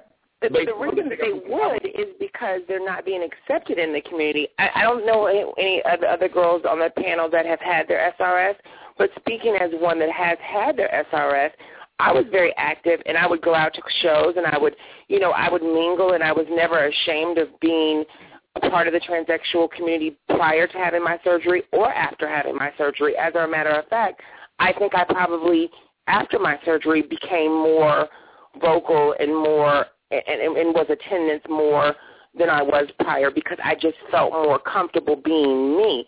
And at that point, I don't believe that there was anything that anybody could tell me.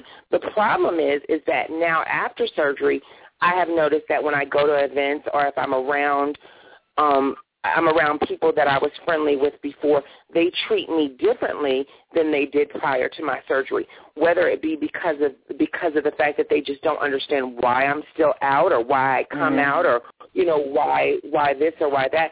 But again, it's my choice.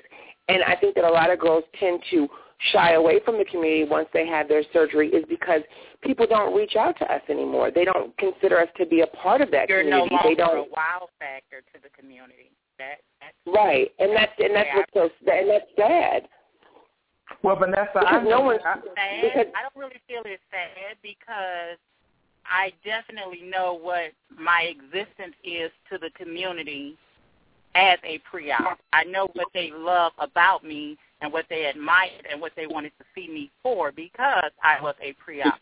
After surgery, they feel, okay, you're no longer a wow factor. You're a woman now, so nothing about you really wows us anymore. And I guess that's why a lot of post-op tend to shun away from the scene. And that makes sense.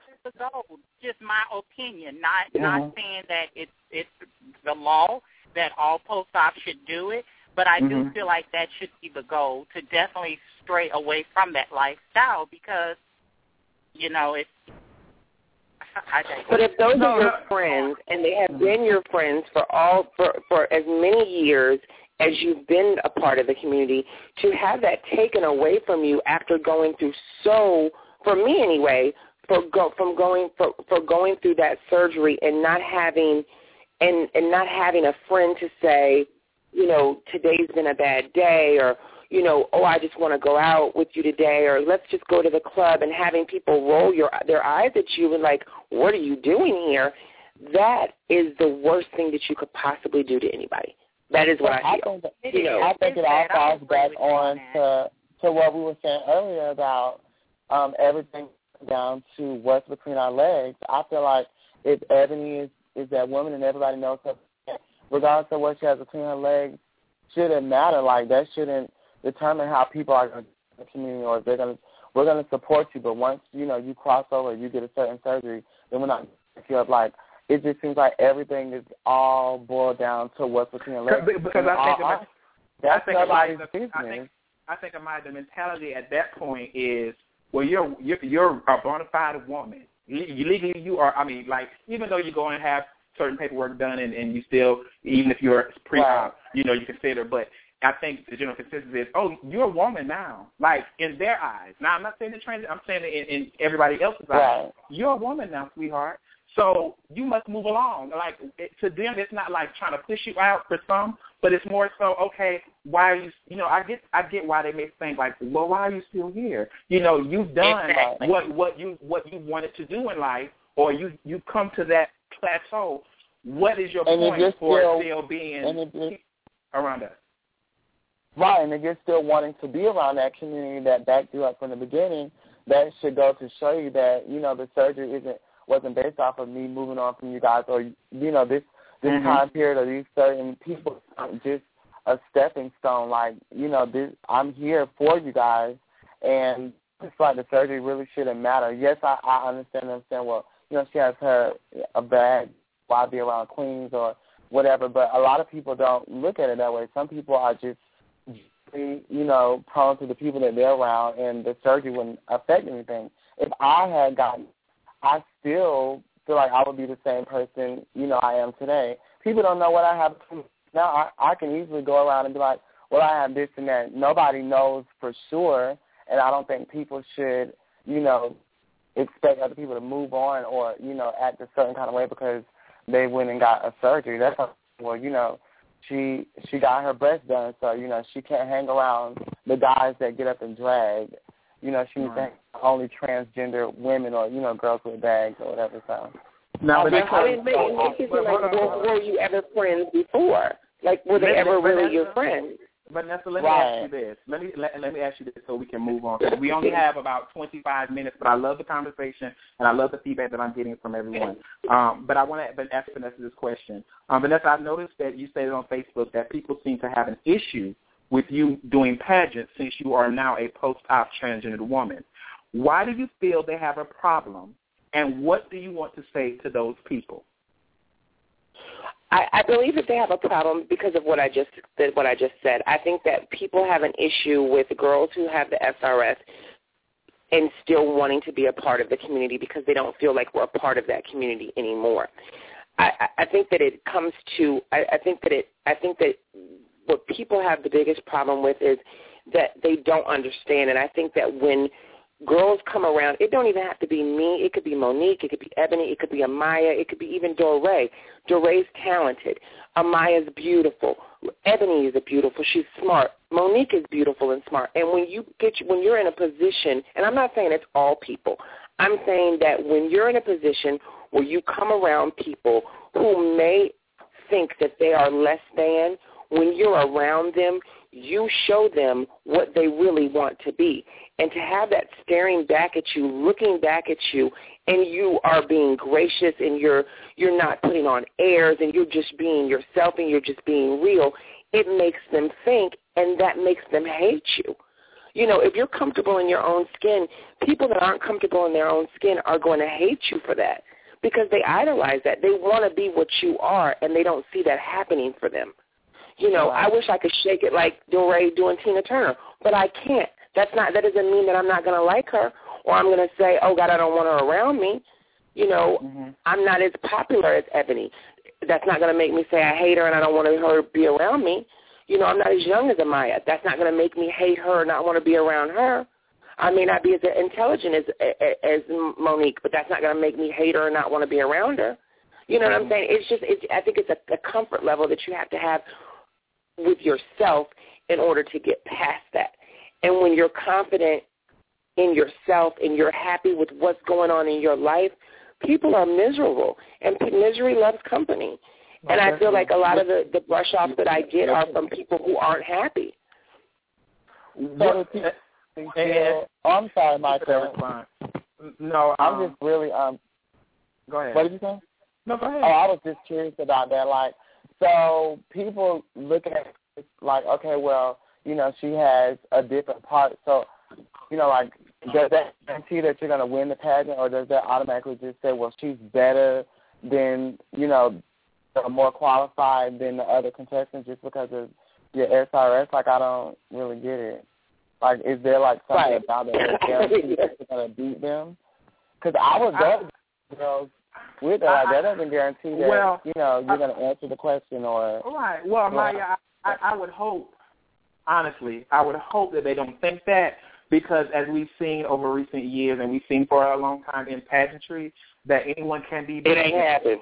Just because you have breast does not validate the fact that you are going to beat. I've seen the girls who live their life as boys beat the girls who have the breast and all of that. I would hope that people are still not on that journey and thinking that, because if not, then there must be in a damn closet, clothes somewhere or whatever. But no, it's buried in a hole. But that goes back to something you just said, Michael, but you kind of touched on it, but didn't. With Vanessa. People are unhappy with who they are, then they attack what they see, which brings up the stigma that you didn't bring it up, Michael, but I have to go on and throw it out there for all of our male counterparts that always say no fats, no femmes. A lot of times the Brit queen look at us and they roll their eyes and they treat us a certain kind of way. I've been more discriminated against amongst my gay men than heterosexuals in the world. And it's always the butch queens, no offense, that look at us and roll their eyes And my issue is, are you mad because I'm free to be me and you can't be who you want to be? Exactly. Are you upset about that? Ebonee Sherry, didn't they talk about that at the conference? Yes, we did. I really feel as though. Exactly. If we're not there entertaining them, they make us feel out of place. Sometimes I go to the club, they be like, you doing a show? Why they got to be a show going on? Because I'm here. You know, I'm like, exactly. Exactly. That's your purpose. That's your purpose for the gay community. So, you know, that we're looked at as entertainment. That goes back to what I was saying earlier. Every day it's a struggle and a constant fight for us to prove that we're normal in a world that views us as abnormal and not human. Yes, so ma'am. So do you think that, Ebonee, there is more work to do in our community? When I say our, I'm saying the LGBTQ community. It starts here. It starts within our community. A lot of the women that live their lives as transgender don't understand what it means to be that. They don't understand the difference between gender and sexuality and sex and gender. They don't understand transsexualism and transgenderism and how these things differ from each other. So you're embarking on something you have no knowledge of. You know, they're embarking on something they have no knowledge of. So how can you further teach other people? Even if you cannot impact the world, you have the ability to teach the people around you. And each one of us have a close-knit circle that if we give them the right information, we'll make the world a better place for each other. Yes, I agree. Right. Can we all just get along? You would hope that. But we're not even into the social status or getting into if you don't drive a certain car, you don't make a certain amount of money. If you're not in with this person, you're not in with the clique. We as gays... I can honestly say those are some of the systematic oppressions that we fall under because we want to be accepted. I know that I was going through life, I was going to have some negative stripes, but the only way I could get those negative stripes away from me was by causing wonderful distractions. That's when I began to implement all the beauty treatments on myself. I began to get the material things that took away from the attention of me being a transgender woman, and they focused on how lovely I was while being her. So the distraction, I use my beauty and the fabulous things around me to distract away from the real issue. And after a certain point in life, you get tired of that. You want people to embrace you for who you are, not what you're bringing and not your physical aesthetic. You know, you're more than just a visual person. You're more than your physical aesthetic. You're going to always see a girl that's more beautiful than you, a girl that has better body, but you have to expand your mind so you eliminate your competition. And that's what we as trans women have to get to the next level, evolve mentally, so we can erase all those other stigmas that exist. Now, let me beauty phase doesn't last forever.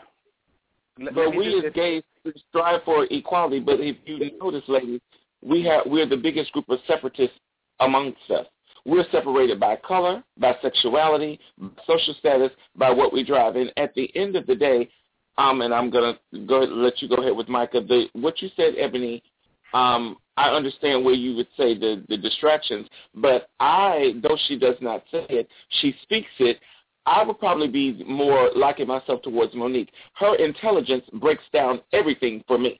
That's how you really sock it to a chick. If you really want to get somebody together, you don't have to, a lot of times you don't have to have the best, this, that, and the other. But every time this woman has opened her mouth for me, her intelligence speaks volumes. That, to me, will always break it down. And that came from experience. That's why I say you have to render yourself to be a student of life. You cannot shun somebody's path because path leads to information. And the information that she have now, she got that because she went down various paths. That comes from information. That comes from experience. Okay. And that's the point I was trying to make. Thank you, ladies. Love it. Ooh, I wish it could be 3 hours. But I'm going to ask questions. I have just a few questions, but I'm going to just pinpoint one person to answer them so I can move on and we can close out the show. So I want to ask this question. I'm going to give it to Monique. Okay, Monique, this is the question, and nobody else can respond. What advice can you give to a trans woman considering going back to living male due to family, religion, and normalcy reasons? Again, what advice can you give to a trans woman considering going back to living male due to family, religious reasons, or just normalcy reasons? My advice to that individual would be this. I recall years ago when I was dealing with pageants and things like that. I remember, rest her soul, Basha, when she was Miss Black America and she was soliciting coming competition year, she and I were talking, and at that point in time, I'll compare it to what I was going through at that time. I was in a relationship where that person didn't really want me to do the pageants and things like that, and so I'll compare it to that. If an individual is living her life as a woman, a trans woman, and she feels she needs to negate that lifestyle because of family and religion, in a lot of sense is what I would tell that individual. You must define yourself for yourself, or you will find yourself in someone else's fantasy of you, and you'll be eaten alive. So that's the advice I would give them. Yes, God, thank you so very much, Monique. Now, Ebonee, here's yours. I hope everybody out there that's is really listening to these ladies because they're really speaking tonight, and I appreciate it. Now, Ebonee, here's yours. And I want to speak on just about children because back in January, I briefly spoke about 2 young trans girls whose families supports them 100% and supports their decision to want to live as girls and not boys. And they even went to the length of seeking out therapists and placing their children on testosterone blockers at the age of 12 and 13.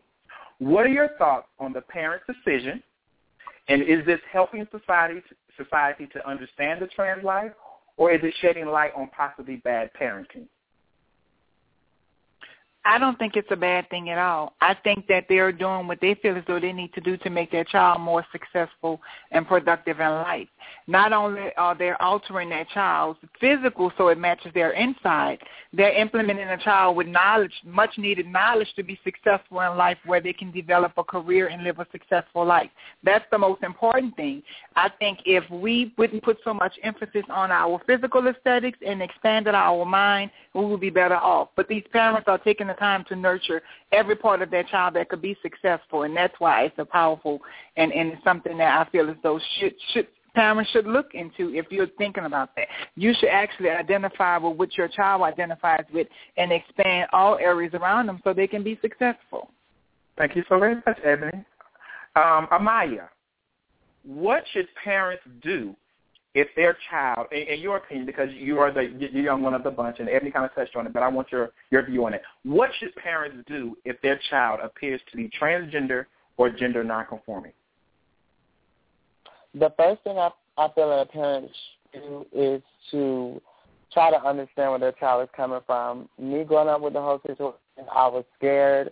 I remember being bullied in middle school, and every day after school, my mom would say, how was school? And I would lie and say it was great. And the reason I would lie was because I was scared. You know, my mom never gave me that idea that she would be encouraging or, you know, people with me coming to her talking to her about that situation. And that came from, like, seeing her reactions to, like, you know, other gay people, gay scenes on TV and stuff like that. So I was always scared, and, you know, she was hurt, you know, after later on finding out that I went through all of these things, and, you know, was hurt that I didn't reach out to her. So my main thing would be for parents is to hear the child out, don't be so quick to just judge, and just really try to understand what that child is going through, because, you know, we joke around all the time, but nobody honestly knows what it's like, you know, being 13, 12, 14, being confused and scared and not having anybody to confide in, especially someone you call a parent. Thank you so very much. I want to ask this question. I want Dorae to answer it. And this may be a touchy one, but I'm going to ask it anyway. Over the last few years, Dorae, I've heard of ladies who have lived their lives as trans women for 20-plus years, more than that, right? And once they are deceased, their families bury them as men. I understand respecting the family's decision, because I'm all about respect, but do you feel that's a disrespect to their child? And what would you say to those parents that can't seem to accept the decisions of their child or loved one? Well, first and foremost, this is why you do living wills, and you put your instructions in life what you want done. Now, any parent that says that they love and honor their child, they are going to respect the wishes of what they wrote down. I'll use my family for example. I did my living will 3 years ago. First of all, I don't even want a funeral. I want to be cremated. I want a memorial done where there's certain people that, if they're still alive, I want them to speak upon my life, speak upon me or the experiences that we've had. I want a memorial done. They can do an open casket. Then I want to be cremated. One, because I can't see the flowers that you may bring to my family or my funeral. If I can't smell them, I don't feel I need them. Give me my flowers while I'm living. Second and foremost, for the parents that do not bury their child the way that they live, that is the biggest form of disrespect. That is the way you may remember them, but that is not the way that they live their lives.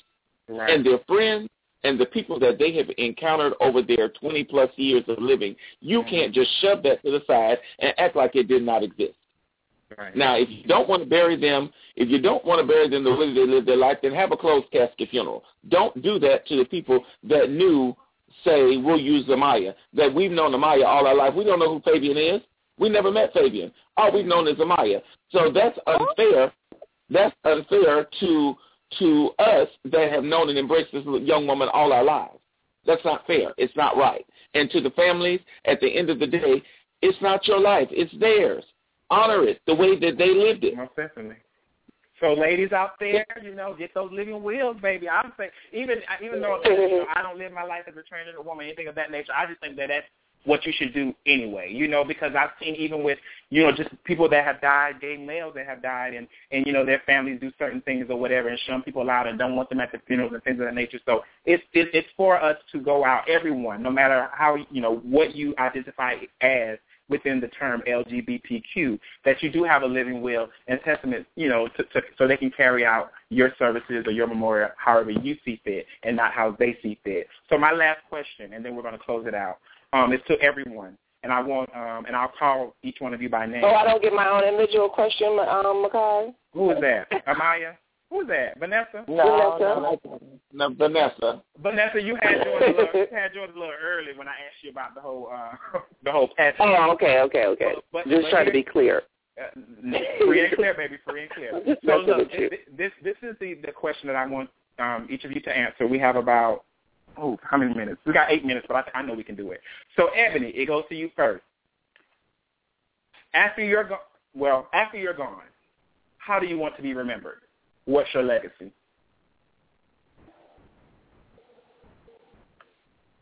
I want to be known as an educator or a facilitator or teacher. Okay, so that'll be your legacy, being an educator and a teacher. Mm-hmm. Okay, and Amiyah, what about you? I would like to be remembered as the pageant girl who dominated every system, the trans advocate, and just, the girl next door, the very approachable girl next door. Thank you so very much, Amiyah. And Monique, what about you? I want to definitely be remembered as, of course, the beautiful, organic spirit and down-to-earth individual. That's what I would want my legacy to be. That's how I would want to be remembered. Thank you so very much, Monique. Very well put. And Vanessa, how would you like to be remembered? I just want to be remembered as the girl who said she was going to do it and did it. All right. I like that. And Ms. Dorae? I want to be remembered as an empowering, consummate entertainer, an individual that treated people the way that she wanted to be treated, fair, kind, and just. Thank you so very much. Now, ladies, what I want you to do is just to hold the line for me. We're going to do our closing, and then we're going to go ahead and wrap up. So just hold the line for me. Bring the action. When you have this in the club, you're going to turn the shit up. You're going to turn the shit up. You're going to turn the shit up. When we hop in the club, all eyes on us. All eyes on us. All eyes on us. Thank you so very much for always staying tuned to the Talk with Micah and Friends. It looks like our time tonight has come to an end. I want to personally thank the ladies for taking the time out of their day to help expand the T within LGBTQ. I personally had a good time. I also want to wish all the ladies much success on their future endeavors, and may God bless each and every one of them richly. Now, next week's show is going to be pretty interesting because it's actually going to be about me, right? Oh, my God. All right, you asked for it, so you're going to get it, okay? And I'm going to entitle this one, Flipping the Motherfucking Script. Again, Flipping the Motherfucking Script. Versus me asking all the questions, some lucky person will have the opportunity to interview me and speak candidly about life, love, pageantry, and issues concerning the LGBTQ community. And yes, listeners, you're going to have your opportunity as well to call in and ask me questions, okay? Just keep it cute or put it on mute. Now, before I let you go, I have to leave you with the quote of the week. So here it goes. Sometimes you have to forget what's gone, appreciate what remains, and look forward to what's coming next. Again, sometimes you have to forget what's gone, appreciate what remains, and look forward to what's coming next. Until next time, guys, everyone be blessed. Here we go, we gon' shake the ground, 'cause everywhere that we go, we bring the action. When you have this in the club, you gotta turn the shit up.